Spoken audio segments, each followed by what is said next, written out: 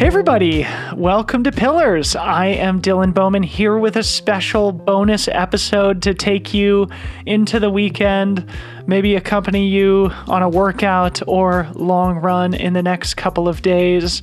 This is a race director roundtable featuring Jamil Coury from Viper Running, Skip Brand of the Lake Sonoma 50, and Brendan Madigan from the Broken Arrow Sky Race. We recorded this conversation live on YouTube a couple nights ago and are putting it here in the OG podcast feed for those who prefer the audio listening experience. And the reason I reached out to these three guys was pretty simple. Jamil, of course, is a well-known character in the sport, and his race organization recently put on the Black Canyon 100K, a very important early season race in Arizona, which took place on Saturday, February 13th. And Jamil and his team put together an amazing live feed from the race. And though it did have some COVID restrictions, COVID precautions built in, it genuinely gave me hope, finally, that as a sport, we were figuring out the model with which races could operate. And it felt like we were finally taking steps towards resuming the events side of our amazing sport. But just a couple days later, the following Monday, the good vibes and a feeling of hope that I took from digitally spectating the Black Canyon 100K was crushed when that Monday, February 15th, both Skip and Brendan announced the postponements of their races. Again, Lake Sonoma and Broken Arrow, respectively. Lake Sonoma is now rescheduled for Labor Day weekend in September, and Broken Arrow will take place the first weekend in October. So I figured these guys would be a great group of people to talk to with a diverse set of experiences that we as a community could learn from. The conversation really did help me gain a better understanding of the events business and what these guys have been through over the last 12 months. And honestly, I was really impressed with the good attitudes, the practicality, resilience, and patience, really, that these guys and all race directors seem to be exhibiting in such a hard moment for their businesses and for the industry as a whole. I hope you guys enjoy this experiment. It's the first time with multiple guests, first time live on YouTube. If you enjoy, please do go subscribe to our YouTube channel. There's a link in the show notes, and we will do more of these in the future. Thanks for listening.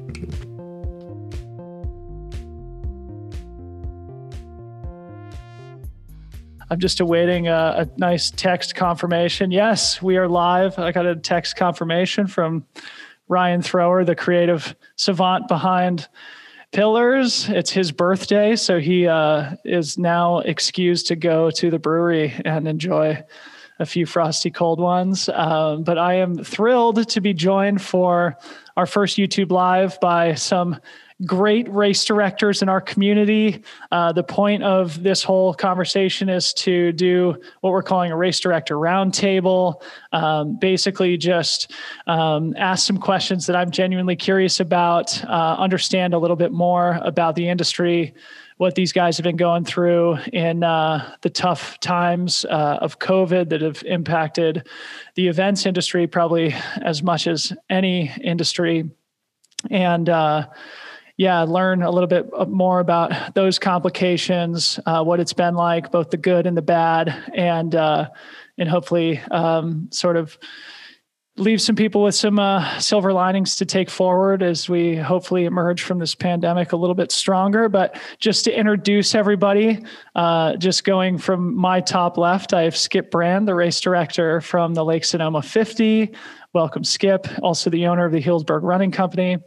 Brendan Madigan, lower left, the race director from the Broken Arrow Sky Race, also the owner of Alpenglow Sports in Tahoe, and of course, the world famous Jamil Coury, the chief of the Viper Running, race institution that is so fantastic in our sport. So welcome, gentlemen. It's very nice to see you. I really appreciate you all joining me. And I want to start just by rewinding a year. I think one of the reasons that I was motivated to have this conversation is that we are pretty much a year removed from when it became very clear that COVID was a very serious situation, and that it was going to have a longer term impact than just being a simple 1 or 2 week thing. And I guess I kind of want to go around the horn, and maybe Jamil, we'll start with you, because I know your business is very events focused, where, Skip and Brendan both have sort of the retail operation as well. You're very events focused. So maybe just rewind the clock 12 months and tell us sort of what your immediate sort of reaction to the whole situation was, and sort of what steps you took immediately and how you were thinking about it. Yeah, sure. Thank you, Dylan, for doing this. This is great. Everyone subscribe to Pillars on YouTube. Thanks, bro. Yeah, it's funny. One of our race directors, Noah Doherty, just sent out our pre-race email for Mesquite Canyon, which is this weekend. And that was the last race we held a year ago this time. And things had started to elevate a little bit. So I remember we were putting in some precautions about our aid station volunteers, and we were packaging things differently. We were starting to do some things that we felt were prudent to do. And then I think it was, not a week after Mesquite or so when, I think it was the moment it maybe hit home for a lot of us was the NBA canceling, and we're like, what is happening? And then it was a domino effect right after that for us. For us, we shut down from after this race for 4 months. We had nothing. And I know I'm talking to a couple guys here in California that have been shut down way longer than that. So I do say that with sensitivity of, there's a lot of operators out there that just everyone has to work with their local situations. So yeah, I mean, a year ago we were thinking, well, we got some great ideas. We're going to, the volunteers can't touch the bottles, and we're going to have prepackaged snacks. And then it escalated quickly. So, yeah. So, but I guess, expand on that. I mean, as somebody who employs people, who operates a business that focuses only on events for the most part, I mean, were you filled with existential dread at that point? I mean, you're also a father, you employ people. What was, your situation like psychologically at that point? Yeah, the biggest thing for me was I employ a ton of people. I think at the time, 12 to 15 full time. And that was scary to look out ahead at. What are we going to do? How are we going to support everyone when we're faced with a complete shutdown? We have no events on the calendar. Mm-hmm. So Skip, maybe let's go around the horn and ask you the same question. I mean, your event was in April last year, so not long after sort of the lockdown was implemented. What was your sort of initial reaction? How did you guys respond in real time? So it was by having a retail store, obviously it did help because we had those 13 employees. We're all looking at each other, but we were in that time frame that, because I remember you doing a training run, but the Army Corps is a great group of folks, but it was really fun. We were about to do our training run, and the guidance at the time was about 125 runners. And I said, hey, we don't know. Should we do the training run? Should we not do it? And the Army was really good at the time. And they said, hey, if you don't do the training run, then you're certainly not going to do the race. So normally the worry about the training run is the food. You remember doing it once. We worried about it's pig season at the same time. People are doing the training run. So you get to run by a couple guys deboning a pig. So it's sort of that different care at the time was, here we have this trail race. We're just okay to do our training run. And the big question came up because I inherited this race from John Mediger, who is an engineer, who gave me the brain box, which is a giant box of everything I should do. And it had every detail written down. That's amazing. So I couldn't find COVID in the brain box, which was the first problem. The second problem I had was volunteers. So there's 300 volunteers. They're all really just as much John's volunteers as mine, which I'm no spring chicken either. So the volunteers were 65 plus. So the problem was all of the volunteers were out because, it's Dr. Andy Pasternak who's going to run the race. He's the medical advisor for me. And we're all kind of laughing like, shit, 65 plus, we need to get some whole younger volunteers. So the only thing that helped me, and Jamil will appreciate this, is as this all went down, you're kind of in your own head and, the problems look really, really big. And you're only, you're about to be 30 days out. You got to tell 20 countries that are going to come in for your race what to do. You've got host homes of 100 that are hosting professionals. And that's the cool part of the race. And sure enough, what happened was a group called the Race Director Alliance said, hey, we're going to get together. I'm like, why did you pick me? I'm the least experienced out of the 7 of you. And so Jubilee gets on a call, who's amazing from Aravaipa. Lewis gets on a call, Chrissy Mole, Tia. And I just had a blast because all those problems that I thought were mine, literally I've got 7 other people helping. So the community came together really well. And, I was able to feel more comfortable by being generous. And the runners were super generous. I had less than, I have 10 fingers. I had less than 10 people say they wanted 50% of their money back. So I would say I actually caught a break because it was a 13-year-old race that I'd only ran once before. And, the only thing you think of as the new guy is don't fuck it up. And I'm literally going to fuck it up because it's COVID. And so it was definitely a challenge, but the community came to my rescue, and thanks Jubilee for helping and others. It really was good. Yeah, it's amazing. And I actually want to talk a little bit more about like balancing, the disappointment with the runners with, needing to keep your businesses solvent, but we'll sort of save that for a little bit later. But Brendan, I'm interested to kind of also pick up or hear your opinion as well, because I know, in addition to Broken Arrow, correct me if I'm wrong, but you do other events around the Tahoe area where you live, festivals, speaker series, things like that. So anything you want to add in terms of those early days of COVID, how you were thinking about your business, your status as a pillar of employment in your community, any sort of anything you want to share of the psychological, emotional burden you were probably carrying at the time? Sure. Yeah, it was crazy for us because we had just been on the receiving end of, I think, an 8-foot storm here in Tahoe. And so we were dead in the middle of winter. We knew for sure we would have a very snowy course. Oh, right. But we really just hit pause and watched. And it was, very apparent very quickly that this thing was, unlike anything anyone had ever seen, and that, all bets were kind of off. Luckily, one of my partners, Ethan, works in kind of the public health sector, and we have some amazing medical resources. John Anderson, Andy Pasternak, other friends who, we were in constant contact with. But I'd be remiss to say that it was emotionally draining. We've always said that the race weekend's one of the highlights of our year.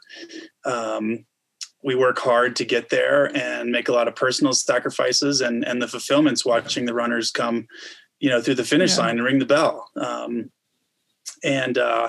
So it was traumatic in that regard, but we just felt like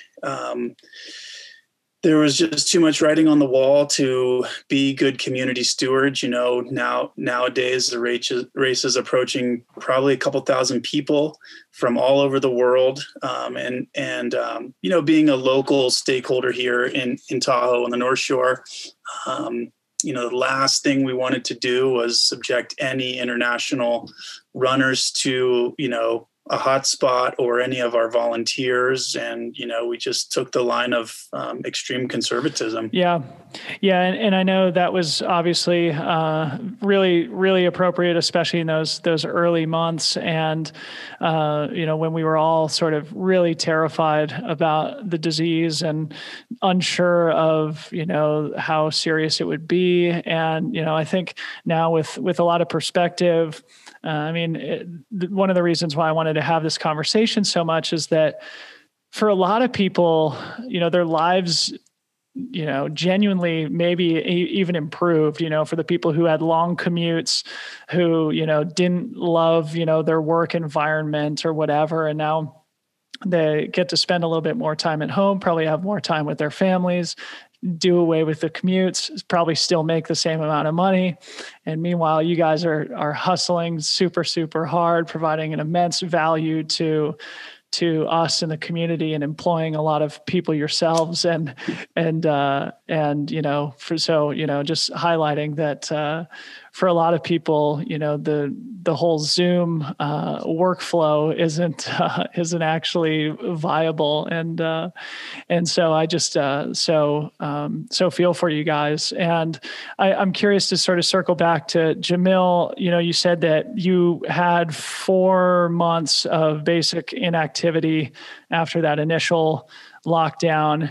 Maybe share some statistics if you have them about, over the course of the 12 months, sort of maybe the percentage of numbers that or the percentage of runners that you were able to serve compared to other years. Any other things that you think stand out, in terms of how it impacted the volume of work you were able to do, the number of people you were able to serve? Yeah, I don't have immediate statistics, but 4 months of nothing. And then when we did come back, like Brennan's kind of said, we were ultra conservative. There was we had to convince local governments and parks that we could do this safely. And, the Race Director Alliance that Jubilee was part of, there was information and feedback came back from there, along with our own kind of internal ideas and just kind of hitting the ground with the different local operators. And, when we came back, our first event back wasn't even in our home state. We were in Colorado. We had to apply for a variance with this whole state of Colorado to get approval, and everything looked very different. And especially then, it's kind of synonymous now, like the small wave starts and everything that's kind of become the new normal. But back then it was even, it was laughable how spread out it was, like 10 people every 5 minutes. And you're just kind of like, they're a half mile away, some of these people, when we start the next wave. And it's so much more effort and half the number of people or less. And even our first events back in Arizona, we were just spreading these things out over, 2 days. Normally we do one. We're starting people at 4 a.m. for a night race that's normally done by then. And just kind of doing everything we can. It's not like I was twiddling my thumbs for 4 months waiting for an approval. It was really the most stressful time in my business career thus far. And I've never worked more hours in my life, and never done. I've done really hard things, but like some of the stuff I look back on, I was like, did I really do that?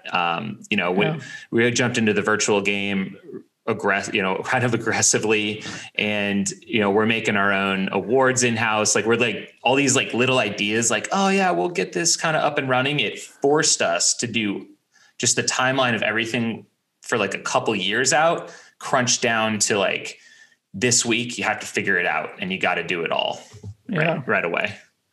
So you're working twice as hard, serving fewer runners, and we can all do the math of that. Also having a serious, economic consequence, in addition to being probably really exhausting, and as you said, really stressful. So, like in terms of the percentage of races that you were able to do as a whole over those 12 months, like what percentage of races did you have to totally cancel versus races that actually happened?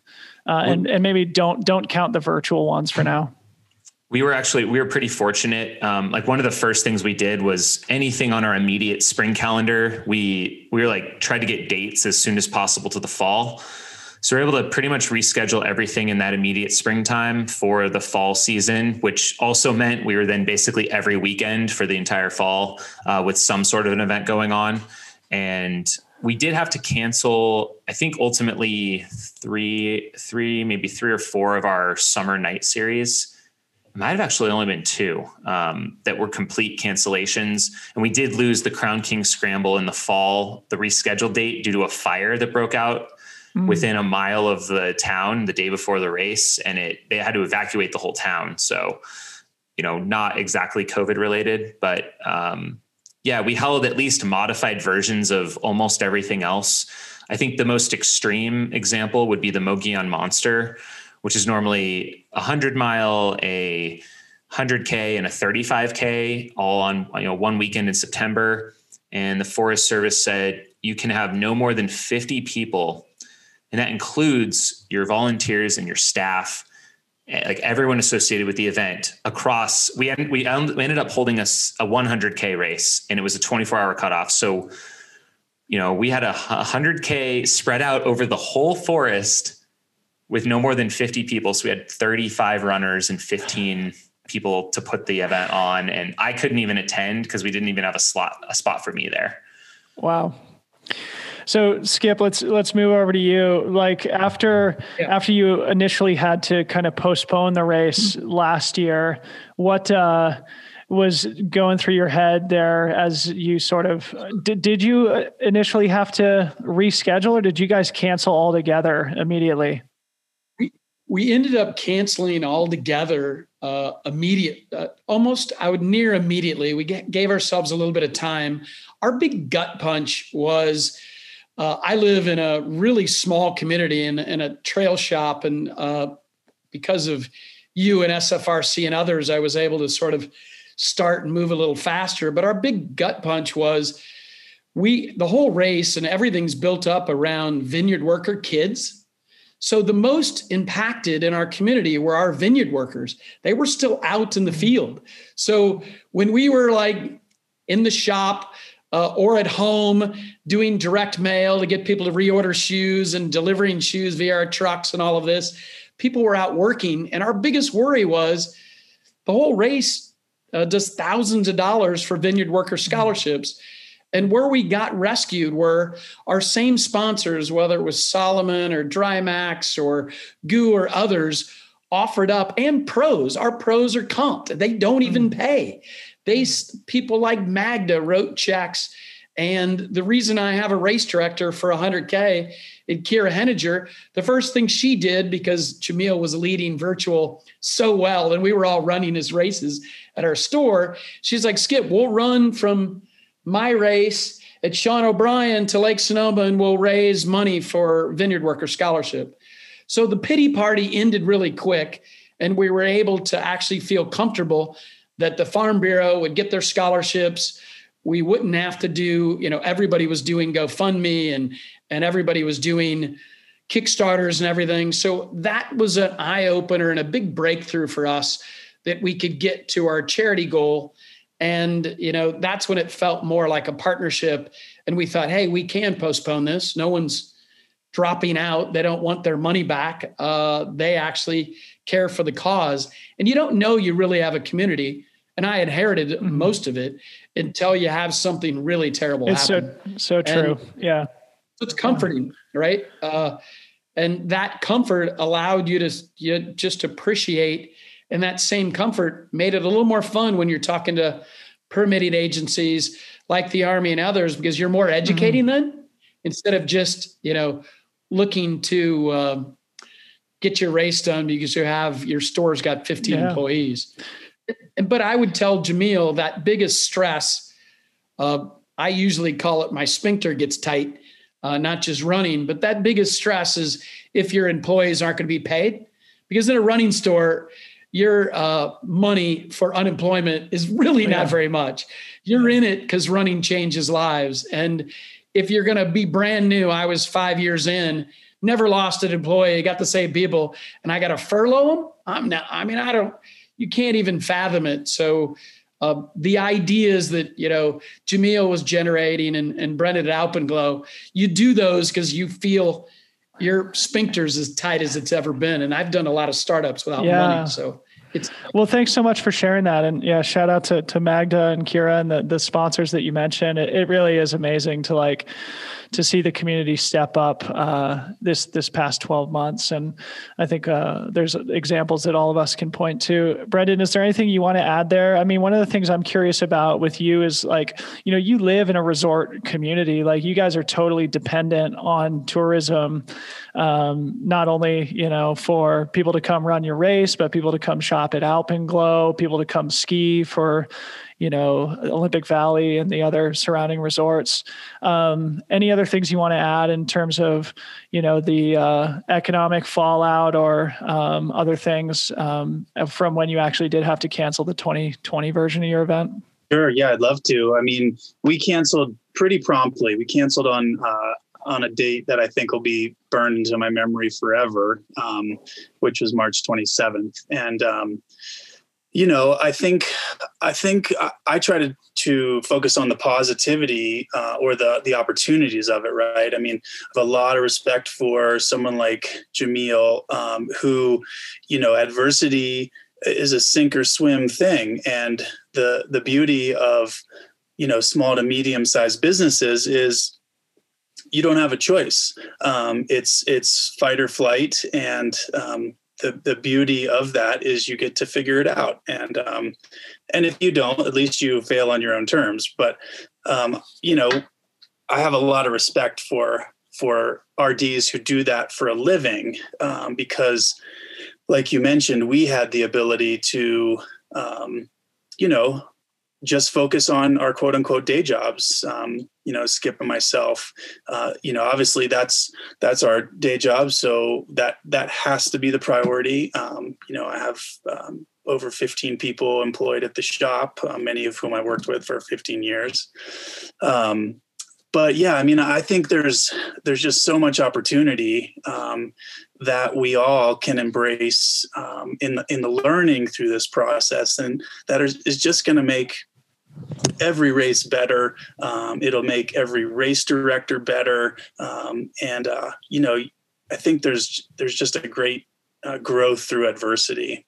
But the irony for us too is March and April and May were really scary times in a resort destination because the resorts had closed. We were on lockdown.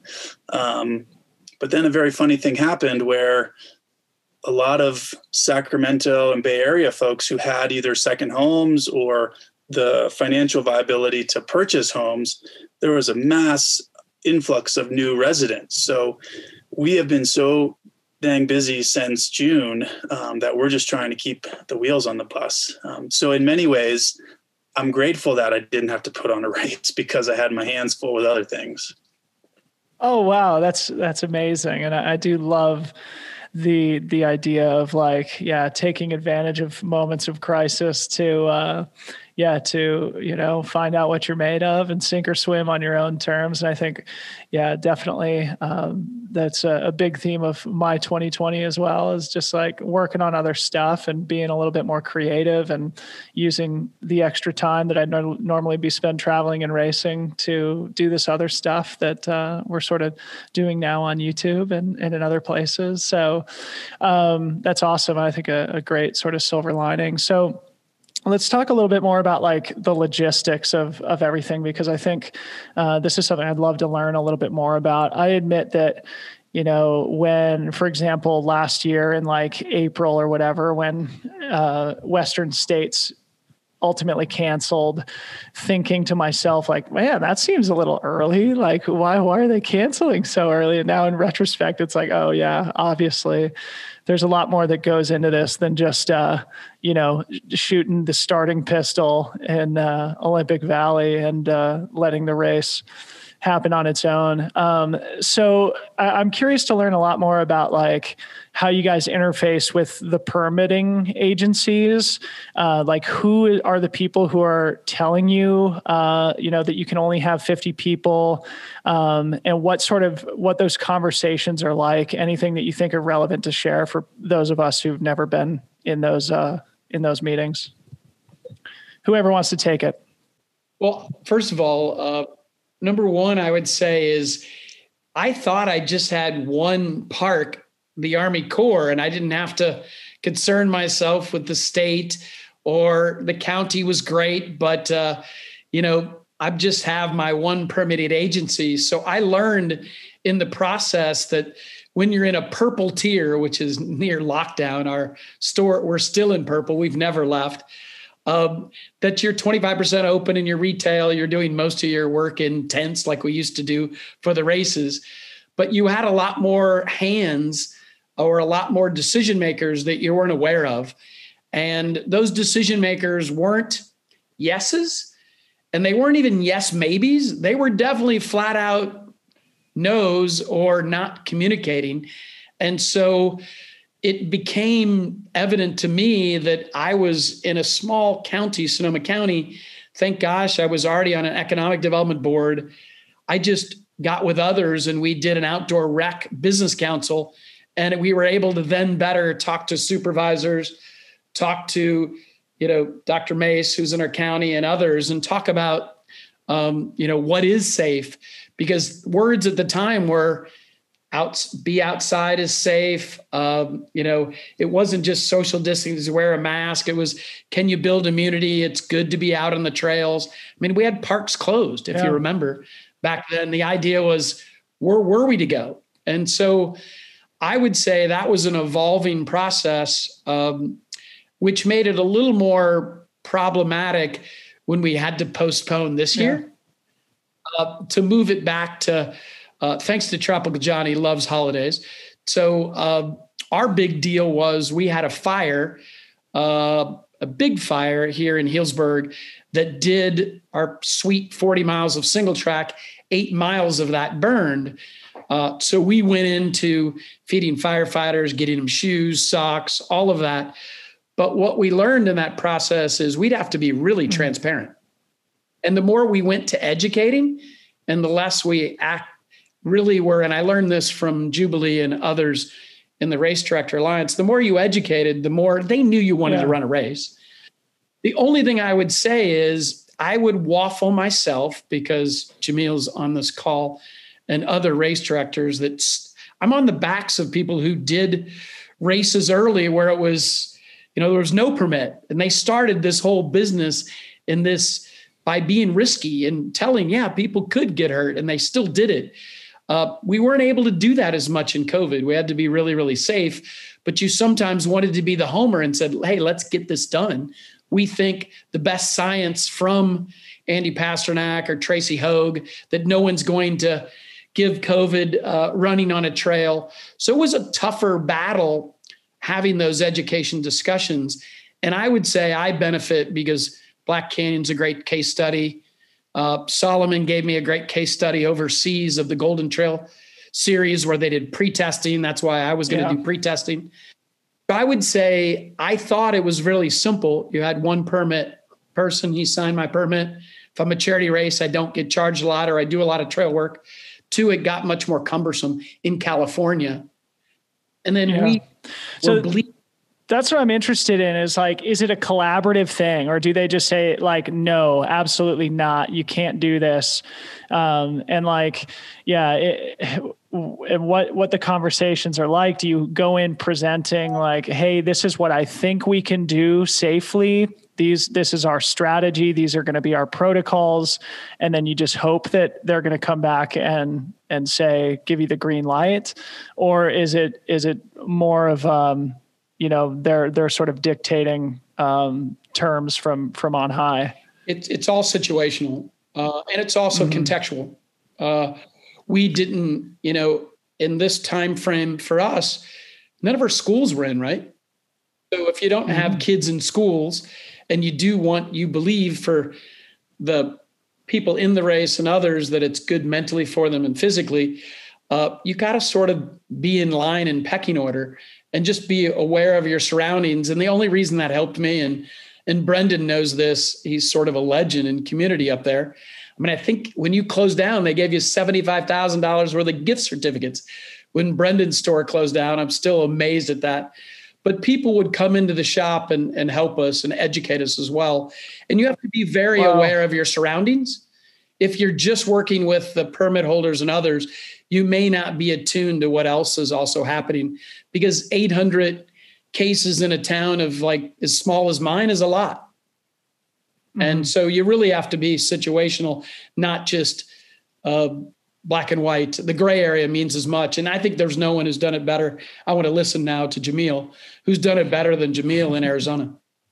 Yeah, I'd be happy to share. A lot of what you said resonated actually with, I think a lot of, and we tend to know our permits and permitting agencies and everything pretty well, but take for granted sometimes. And I think there was a lot of top-down pressure here in this situation where, normally it's all good with Maricopa County Parks and Recreation, and they're normally kind of the last word on everything.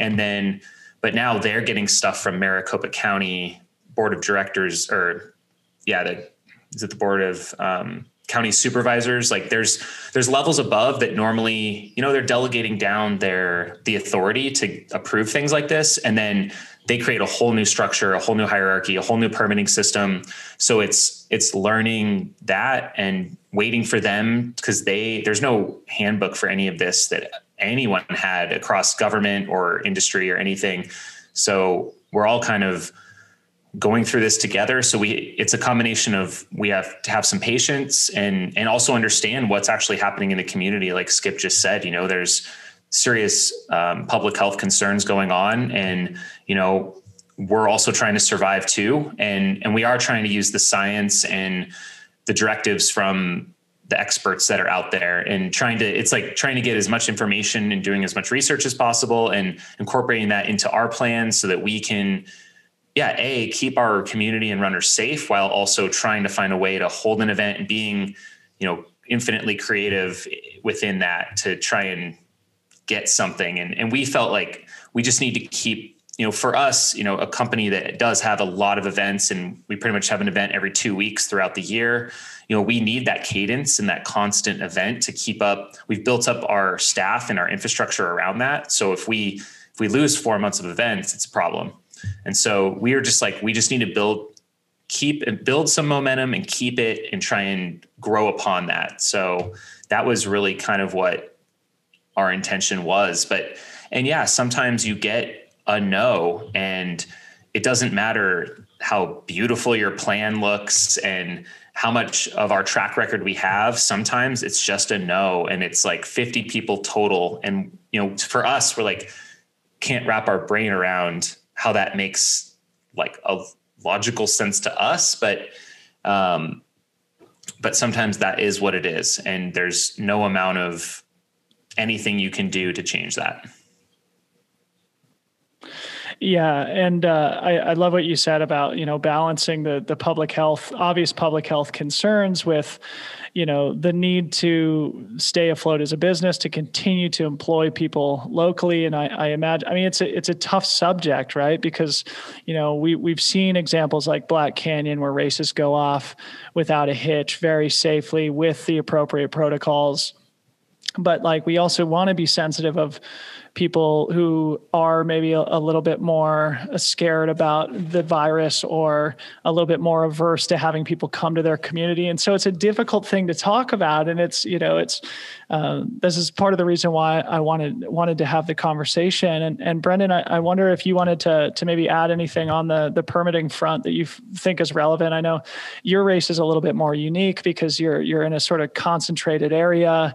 I'm not entirely sure who you have to interface with, if it's the people from Olympic Valley or, the state or other local permitting agencies. Who made the decision for you guys? Did you even attempt to put the race on or postpone it last year to a later date? and any other things that you've learned as a race director trying to operate and interface with the decision makers. Yeah, I mean, you learn a lot when you're drinking from the fire hose. I think we're a little bit of an outlier in the sense that the majority of our race takes place on private property. In addition to that, Squaw Valley is just a tremendous partner, really progressive, very supportive, and really kind of let us call the shots in the sense of how we wanted to approach things, because we've been a good partner to them and professional and whatnot. We do use a little bit more than a mile of permitted Forest Service trail, but we also have a great rapport with the Truckee Ranger District, who, in talking to other RDs, seems to be quite progressive. They're very young and very willing to work with us, which is awesome. Of course, we hope to change that 1 mile to a lot more miles, and they're helping us there too. But I think we were lucky, and I've talked to other directors who have to deal with state parks or other management agencies, and it just sounds so difficult that all of a sudden, instead of just being a race director and providing an experience, you're becoming a politician because there's someone in a cubicle that doesn't know the kind of credibility of an Aravaipa program. And like Jamil said, sometimes it's just a blanket no. So, but there again, I like that challenge because, you deal with the curveballs and just how it is. If this race directing thing was easy, we'd see a lot more, maybe more intelligent people doing it. Yeah. Well, thanks for sharing that. And yeah, unfortunately it seems that, politics is part of everything these days. And we're all have to sort of navigate it with as much poise and, restraint as we possibly can. And, one of the things that I'm also sort of curious to talk about that we touched on a little bit earlier is, the interfacing with the runners too. I mean, like, these are people who have spent good money to be part of the event, who have expectations, who've set these big goals, who've trained hard, and, they're disappointed too, even though, I mean, I'm sure most people are understanding. How do you guys sort of like balance the frustration and disappointment of the runners who have these expectations with your own ability to remain solvent, and maybe sort of throw in any of the creative things that you did in terms of virtual racing or other ways in which you tried to keep the runner experience elevated when we were all sort of locked at home or isolated running on our own? Again, this is addressed to anybody who wants to take it. I'll take it. I think the emotional connection with the runner is priceless, right? I mean, they are your biggest fans, and it's I feel like a race director or organization's responsibility to have good public relations stance in play, where you can thank the people who are understanding, and then of course try to explain yourself well and succinctly to the folks who may be a little disillusioned. Obviously it's not as if every person in the ultra running world or trail running world is into mask wearing or science. We're a broad spectrum of people. And, I think if you give people, your personal time and explain it to them, 99.9% of people are so reasonable, even if they take a little massaging at first. And they really, like we were talking about earlier, in adverse times, we're all athletes. We know how to put our head down and develop a better whip for our own hindquarters. And because of that, we do the same thing when the community is in need. You look at Tommy Rivs and the outpouring of support there. So, yeah, I mean, I would say that we have a beautiful industry and we're lucky, and people are pretty understanding. I always remind people too, I have a day job, but, there is a source of income for me through the race that I work really hard for. You could say pennies on the dollar. And then you look at someone like Jamil, right? That's probably his entire annual salary is that race organization. And when you say to someone like, bro, I realize $170 is a lot of money right now, but I just left 40% of my annual income in the garbage can. That is just like a total disarmor, and people get it. Yeah. Thanks so much for sharing that. I think it's such a beautiful and understandable way to put it. And I don't know if the other guys have anything to add, but I thought that was wonderful. And it, I think is emblematic of the people in our sport too, that, maybe it takes a little bit of massaging, but that ultimately they do come around to it. And I guess one of the other things that I'm curious about in this vein that maybe Skipper Jamil wants to take on is just the logistics of the rollover, right? Because you've sort of had this race, and as Brendan said, maybe 40% of your annual income taken away from you for the year, and then it's rolled over to the next year. So, that's basically also, you're having the opportunity to, make money off of the next year's race as well, just because everybody's entry is rolled over. Anything else you guys want to add in terms of interfacing with the runners and the hard economic realities that may have come about as a result of the pandemic? Yeah, I could jump in right away because it's a little simpler for me than Jamil, but you end up and everything Brendan said, that relationship, and sometimes you have to communicate a lot and very quickly, even when you don't have all of the answers, which is also very problematic. But what I would say is we got really good, and I get to stand behind, and it's almost a paper tiger, but because it's a charity race, I catch a break, right? But what I would say is you have to be massively flexible. And that means you have an unexpiring rollover or deferral.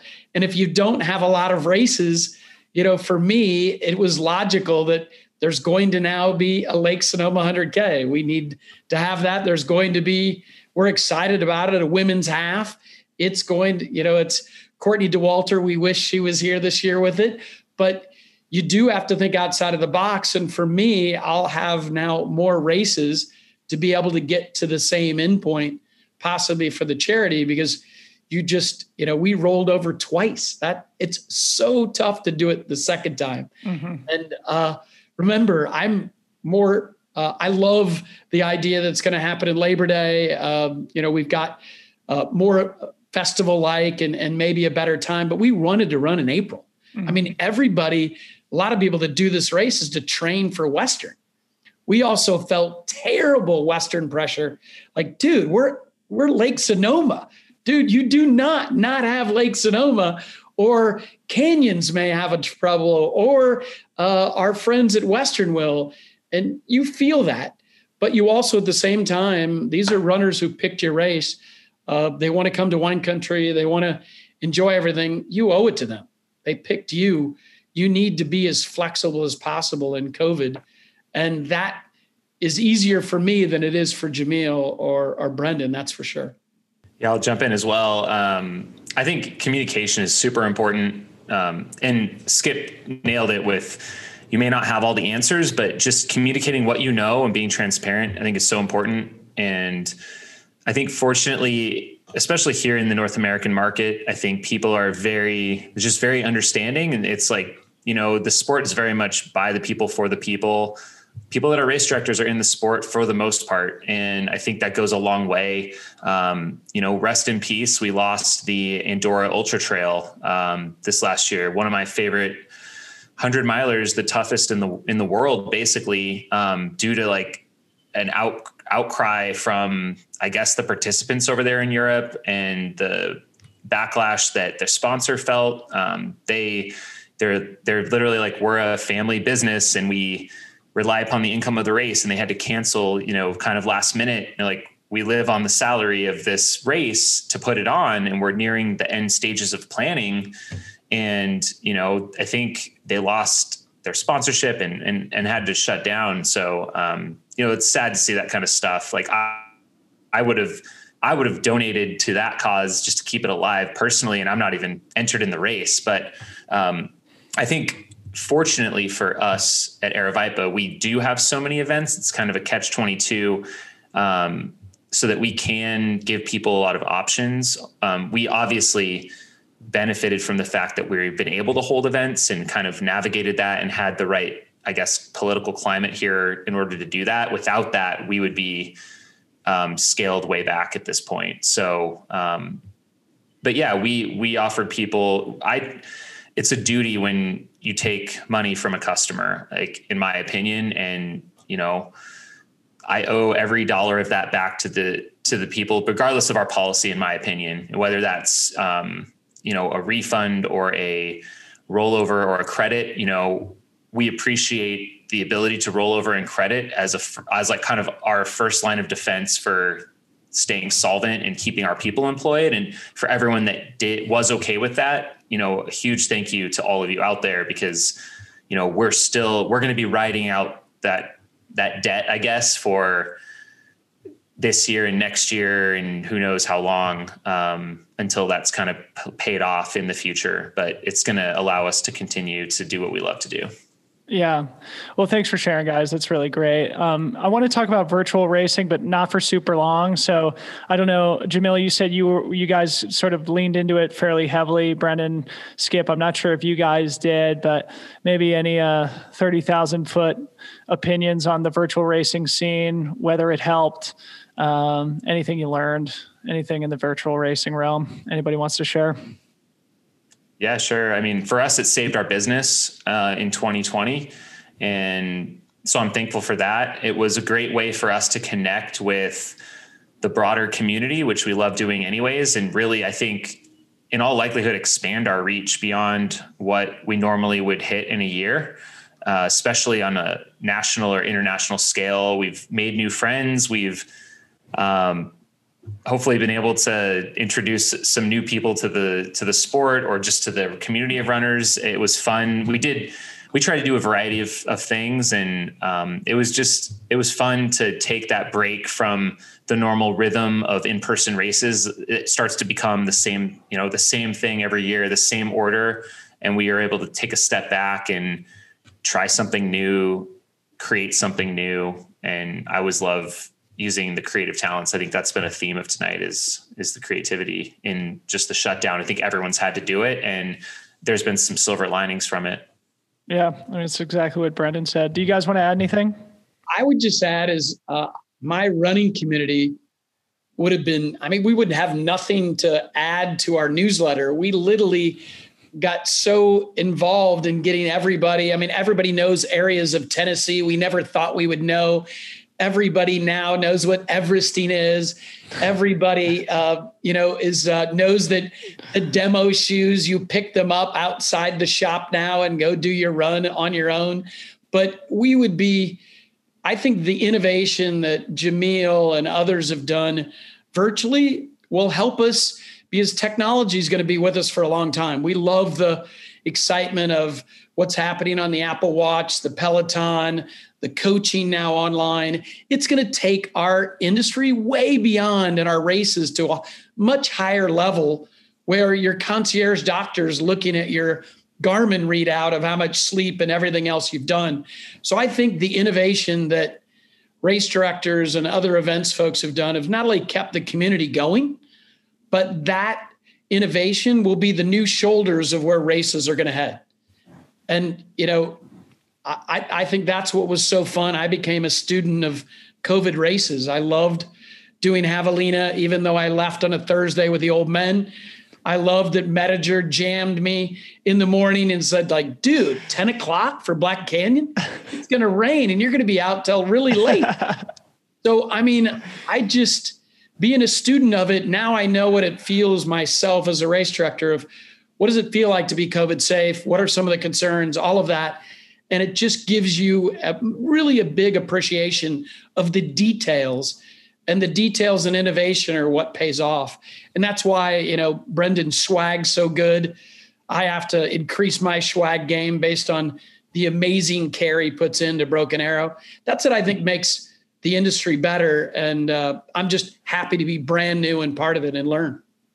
That's great, man. This is so upbeat. It's much more upbeat than I thought it was going to be. I appreciate all your guys' positivity and what I'm sure has been a really, really tough year. So let's kind of come a little bit closer to present day. Obviously, Jamil, you just put on the Black Canyon 100K. We all watched and loved the coverage that you put on. But it seemed like in the days leading up to the event, you had to kind of adjust your plan. So maybe just talk a little bit about the practical realities of putting on the race safely just a few weeks ago, what the protocols were on your end, and anything else that you think is relevant to share for those of us who were glued online, but don't know the circumstances in which it was held. Yeah, I appreciate that opportunity to talk about it.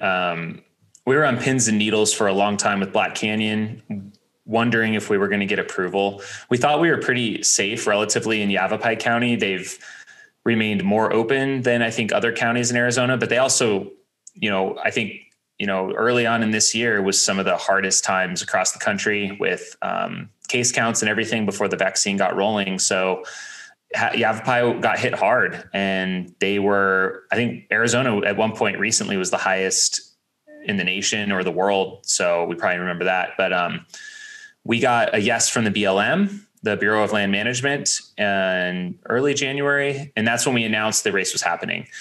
And then we got a curveball thrown at us a couple weeks after that. And we got one of those hard no's from an agency that we thought would never give us an issue. Of all the years, it was always just moved right through. We haven't even really gotten to know the leadership of that agency, because it always just goes through, no questions asked. It even hit like all the yeses in all the departments, and it got to, kind of the top, and we were given a hard no and no discussion. It was just a no. And so we had to kind of do what we could to get a second shot. So it is kind of playing the politics of it a bit. And we fortunately did get a second chance. And so we had to pull all the stops in our plan. And that meant no pay. And we didn't get much direction. It was, okay, we'll hear you out, but this is your final shot. So we went to all right, we're going to keep the group sizes extremely small, no pacers, no crew, in Yavapai County, which was all the way to mile 50, and submitted the plan. And a couple of weeks went by, we were ticking down the clock. And one day we just, got an email that said, here's your permit. And it was like, all right, not a ton more than that in the email, but, and then it was off to the races. We had, I think, ultimately 10 days to pull the race off. And that, to me, once we got the approval and it was going to be clear that no crews or spectators were permitted, it's like, man, we gotta give people an inside view of what's going to happen out there. And we got to have a finish line feed, through the whole night until every single person crosses that finish line. Cause normally you can go to the finish and it's awesome. And, that's such a big part of our sport here in the US, especially is that community. It's the crewing, it's everyone hanging out and supporting. So yeah, it was not only pulling the race together, and we had an alternate venue. We had it was actually in Maricopa County. It was not even going to be a single meter on the Black Canyon course, but we had a totally separate race. I think it actually would have been really awesome. That was as a backup, but that's kind of the intro to all that. Cool. Well, I want to talk a little bit about the coverage in a few minutes, but before we get to that, the thing that motivated me to want to reach out to the three of you guys specifically to do this little roundtable was because, like I said, I was glued to the coverage of Black Canyon. the entire time. It was amazing. It was so future forward. It was exactly what us fans of ultra runners have been dreaming of for a long time. And again, I want to talk about that in a second, but the race took place on a Saturday, and it was the following Monday, after we were all still riding a high from having an awesome ultra race happen again in North America, that both Lake Sonoma, Skip's race, and Broken Arrow, Brendan's race, announced their postponements. So it was like, we're all riding this amazing high of racing's coming back, amazing. And then two of the most iconic sort of spring, summer races on the West Coast are announced a postponement. So it was sort of a kick in the gut for us. So now transitioning over to Skip and Brendan. You guys announced on the same day. I'm wondering if there was any coordination there, or like did you get a word from the state, or what went into the postponement specifically? So for us, we were using any good mojo we could. So the idea was, when I had to cancel literally almost within 30 days last time, I said, no, we got to give them a little bit more time. But things were looking better as things were moving. So thank gosh, I'm in Black Canyon, but there's also a holiday, and I just made it up. We called it Trail Love Day, which just happened to be Valentine's Day. And our idea was that we'd hear by that Friday, and our big deal was this whole purple we were trying to play with, and there was no really numbers. In the purple tier, you're gathering as 3 families. So we were hoping. Thank gosh, I went to Arizona State, and there were bigger Mormon families. So we're thinking maybe it's a bigger family. But the idea, that was our big hurdle there in the county. And so we kind of, just as I learned that you want to over communicate, we told everybody, for better or worse, we're calling it on Trail Love Day, which is Valentine's Day. I was just spoiled where Jesse Haynes was running Black Canyon way faster, way ahead of me, literally. And Kira was helping. So we were able to sort of get together then and get the word out. It also made sense to us to do it around that same time frame, because we'd already been accustomed to the leading edge of trail running was definitely Arizona. The lagging edge was definitely California. And we thought we were bleeding more in California, being on the lagging edge, but we just thought, hey, we may it's 8 o'clock catch a break here. And so I think that was just coincidence. There were a couple other announcements around that same time frame with Way Too Cool and other races, but man, it would have been much more difficult if I wasn't in Arizona coming off a little run with tremendous work by Aravaipa, that's for sure. So Brendan, your race is not till June. And I have to admit that I was like, what the hell? Like, we're already now looking at June, races being postponed. And maybe talk about your decision-making to postpone. Was it a decision that was dictated to you, or was it a decision that you made yourself? No, it was a 100% internal decision. Squaw completely supported it. Solomon, our title sponsors, completely supported it. And I should add, they really helped us roll 100% of our runners over what became twice. We were trying to sharpen the pencil, on the original postponement. And they really just came to the table and helped us out there to make it happen. So we're really grateful there. But, luckily, like I say, we have good partners and they trust us to do the right thing. I feel like our, communication, to Skip's point, is, you're answering literally thousands of emails. And that's not an exaggeration. We just felt like we couldn't put on a real experiential event. We just didn't think that June was we thought it was too soon, and all the medical advice, kind of pointed in that direction. But it's heartbreaking. Sorry to cut in on you, Brendan, but like with the example of what Jamil had just pulled off at Black Canyon, we have this example of it is possible, right? So are you saying that like you couldn't pull it off to the degree that you wanted it to the standard that you wanted it, and therefore it was better off to move it to the fall? Or was it just like, it's not safe? Because, for me as an observer, it seems like it's possible to do it in a safe way. So you're basically saying we could have done it safely, but we didn't think it would be up to the standard or the race experience that the runner would expect. Well, I would phrase it a little differently. I would say for us, safety always came first. We're a big event now, a couple thousand people, coming from all over the world. And like I said, I'm a community member here in North Lake, and the last thing I want is a hot spot on my hands. You never live that down. Yeah. So it was always safety first, and that kind of dovetailed into the amount of volunteer help that we need. I was never going to ask someone to volunteer. I just didn't think that was in my kind of moral wheelhouse at that point. But it is, a valid point that we do want to put on the full experience. We have 3 days of racing, and we have 3 days of clinics and seminars and live music and film premieres and athlete panels. So, we just felt like October gave us a longer runway to do what we do well. Mm-hmm. Yeah, great point.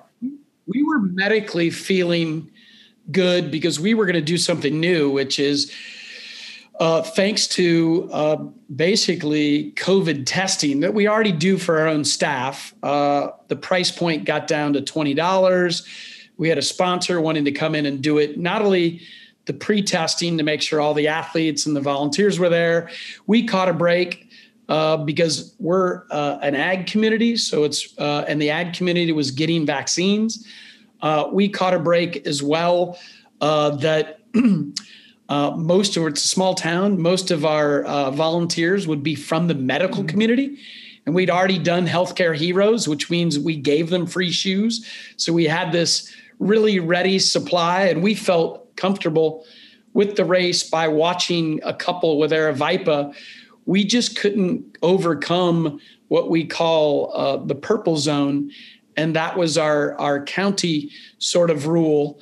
And we think, going forward, like the NFL and others have done, that pre-testing is going to come down.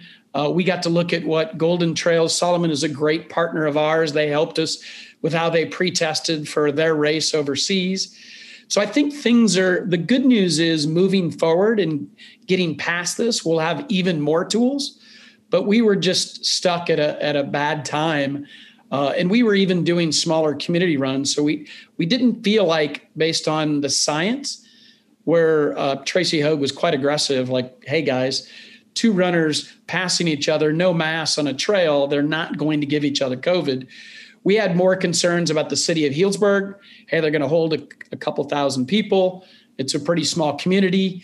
And the county that we're in, those weighed on us more than, I got to watch firsthand what Jamil was doing. So it's a lot more to it than I would say, we used to always have pretty ugly looking aid stations. They weren't that clean. They're now massively clean. The sanitizers everywhere. We've cleaned up a lot, but those small details don't matter as much as some of the bigger issues. No, I think that even going forward, we'll continue. We just got to get people vaccinated. I think we'll see a lot more people showing their vaccine to get in a race and a pre-test than anything else. Dylan, I think the other thing that's important to note there for folks who might not understand the internal workings of a race is you can set your date and you can get all your ducks in a row and be ready to send. But if a state like California pushes mandates down the line, you can get the rug pulled out from under you a day before the race. And so you really kind of have to weigh those scales conservatively. Yeah, well, that's why I was curious if there was any coordination since you two are in California. I wondered if the state said, listen, we're not going to be doing events through June or whatever. And then you guys both made the announcement on the same day. But I love what you guys said both about, being community members first and thinking about your neighbors just as much as you do think about, your own ability to put on an awesome event. So, it's again, emblematic of the people in our sport. And, this just popped into my head, but I think, maybe I'll give you guys a little idea that maybe you can run with. But, the Lake Sonoma women's field specifically was going to be like the best women's race of all time. I think Skip and Jamil need to partner up, take the field, take the women's race at least from Lake Sonoma, find a course in Arizona, and do your drone shots so that we can all watch the drama unfold. So transitioning now to the coverage as we sort of start to wind down, guys, super appreciate your time. I want to talk a little bit about the future and Jamil, the coverage of the race, as I mentioned, was very futuristic. I want you to maybe brag a bit about the team who was able to pull that off together, what some of the highlights of it were for you and, how you anticipate maybe doing more of that stuff in the future. Yeah, thank you. It's really fun. And it's been really awesome to hear the feedback from everyone. Feels really good. It's something I think a lot of us have wanted for a long time. And, I've done quite a few desert solstice 24-hour things sitting, falling asleep watching a track race, but it was fun to do it on a point-to-point and bring that excitement to everyone. Yeah. First off, team-wise, this was done with a pretty large team. First off, Skylar Hall, my co-host, taking the time on an anniversary weekend to come down and hang out for 11 hours is great. Shout out to Rob Ricardo, our new marketing director at Aravaipa. That was his first week on the job working with us, and I threw him into this. So I don't even know how many hours he put in that week, but it was probably a record for like your first week on a job, but he loved every minute of it. And he's like, it was the best first week of a job I've ever had. He said that to me today. So that's great. I'm sure he's listening to this right now. It's really awesome. And then, I assembled, what I thought was going to be really important was the aerial shots, and it turned out to be true. So I brought in, I got lucky and got a couple of people that volunteered that are great drone operators. And I brought in a couple of guys I knew that were going to be really, really competent and quality. We didn't have a single drone crash, at least not while like live. So I feel like that's a success, and no one got hurt from a drone. So that's great. And then it was kind of unique because we really, from about there, that's where like my planning kind of ended. And then it was just a crowdsourcing. It was like, here's a sign up form. If you want to come, I think we had 3 or 4 people sign up. And then the week of the race, it just tons of people. I think a lot of people, they used it as a ticket to get on course to at least see someone they knew, which I was fine with because they were helping the cause. But it really was an organic crowdsourced thing. And I loved that about it. I kind of set up the tech and tested it a bit. I've been testing this for a couple months, just the different pieces of how this would fit together. And it was kind of hold your breath and see what's going to happen. 5 a.m. race morning, I'm sitting there after kind of recoding all my stuff, and it's like, take a deep breath and let's see what we get, as it unfolds. And it turned out to just, we got just the right amount of footage coming in, aerial shots and people's cell phones. They had enough service to get the shot to us. And I think it was pretty seamless overall. There was never a time when it was like, I got nothing, we got to make something up. It's like almost always something. So, and we caught some amazing moments that you normally, no one would ever be able to see this stuff. Yeah. Well, thank your team on behalf of ultra runners worldwide. It was really, really amazing. And I loved also the pre-production stuff that you did, that you weaved into the race day experience for us viewers as well. So that's awesome. Guys, any other additions you want to add in terms of the future of the sport? It doesn't have to be related to COVID or race coverage. Maybe we can wind down by each giving something we're looking forward to in 2021.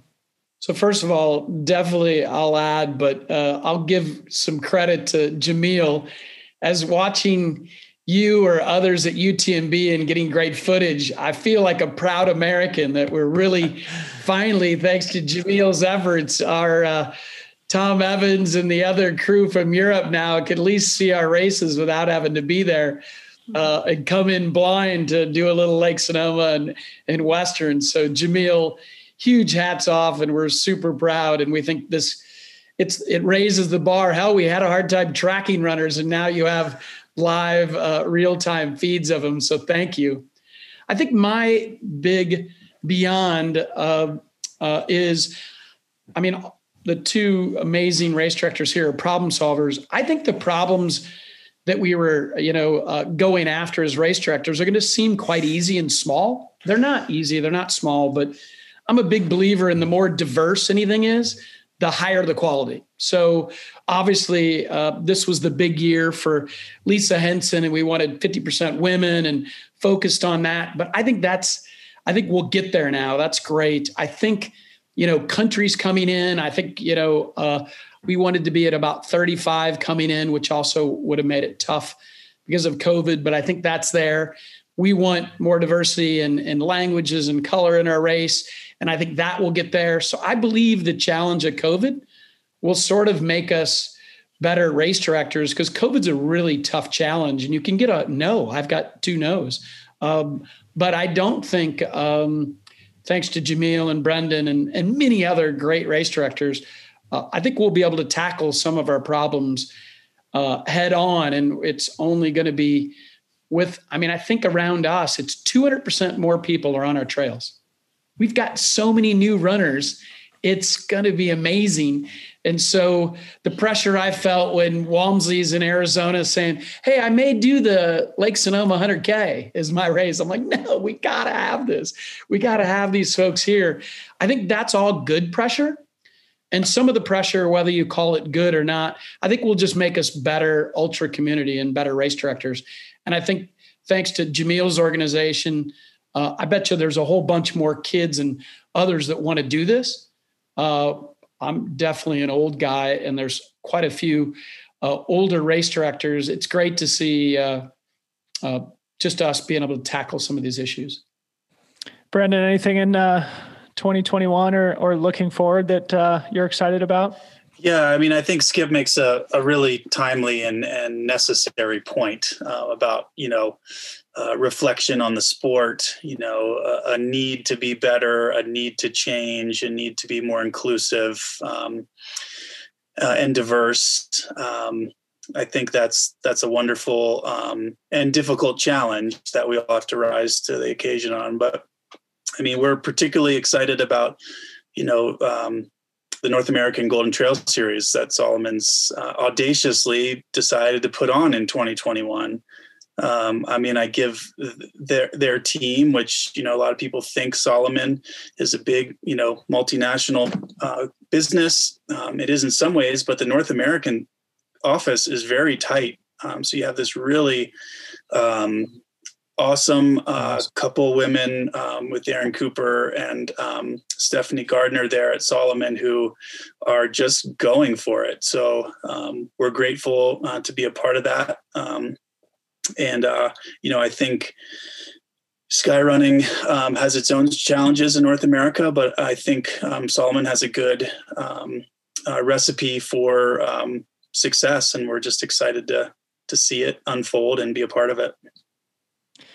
Beautiful. Yeah. Well, yeah. Shout out to Skip. I love the women's initiative that you guys are doing. And Jamil also, the elite women's start at Black Canyon, I think offered an interesting dynamic where the women could all sort of race against each other without a lot of guys mixed in. And I don't know. I think this conversation has been amazing. And, I think probably a lot of people feel similar to me in that we're just really lucky to have super high quality people who are in charge of the events in our in our little niche sport. And I can't freaking wait until we can all gather again and go hard on your guys' respectful race courses. So gentlemen, thanks for having a great attitude, man. It's been, I'm sure, such a stressful year for you guys, but we really appreciate everything you guys do for our community and for our sport. And I'm grateful that you would donate some of your time late on a Wednesday evening to my small little YouTube channel and podcast.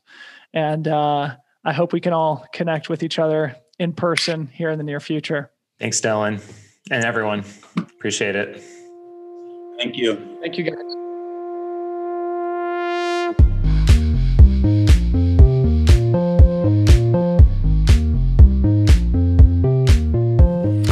What'd you guys think? How did we do? Please do let me know if you did enjoy. You can hit me up on Instagram at DylanBow. You can send me an email at dylan@pillars.com. Love to hear from you guys. Love the feedback, good and bad. So don't be shy. Again, please do go subscribe to our YouTube channel. We'd love to build that out in the coming months and years. And would love to do more of these live conversations if it is something that you guys are interested in.